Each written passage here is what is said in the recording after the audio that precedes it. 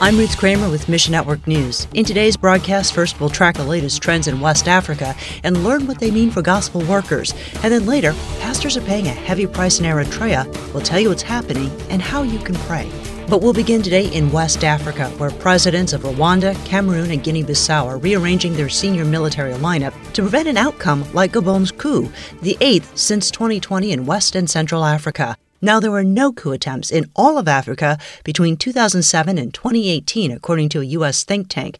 But we saw 13 revolts across the continent in the last 4 years. World Mission's Greg Kelly says, the pattern seems to be coming out of the military because they have enough muscle behind them to carry it out. Power-hungry generals often forget Aristotle's famous phrase, nature abhors a vacuum. Military rule doesn't always lead to national security or stability. It creates absolute prime ground for the Al-Qaedas and the ISIS of the world, who have complete takeover on their mind. They can come in to these places that are fractured, unstable, and vulnerable and capitalize on that. Uncertainty does create gospel opportunities.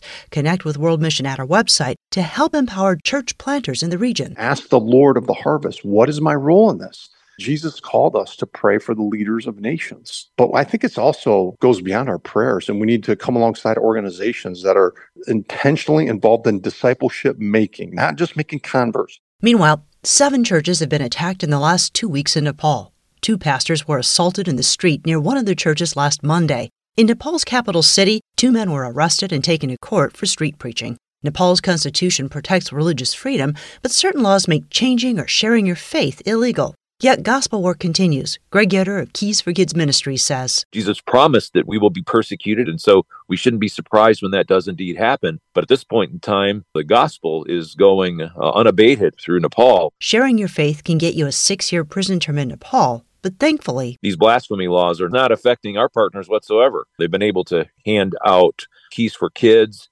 and the Keys for Kids storytellers. They're also able to have their regular programming where they're sharing the gospel on a regular basis with Brother Philip. Keys for Kids began its partnership with Good News Nepal in early 2020. Our partners have now 24 radio stations that they're broadcasting Christian programming on, including Keys for Kids programming. We're seeing such church growth in the far northwest part of Nepal. It's kind of an unreached area of the world. And they need your help to keep it going. We need about $300,000 to finish our year end, which is in September, in order to not cancel some programming or at least put off some programming. Finally, for more than 20 years, the government of Eritrea has persecuted Eritrean believers.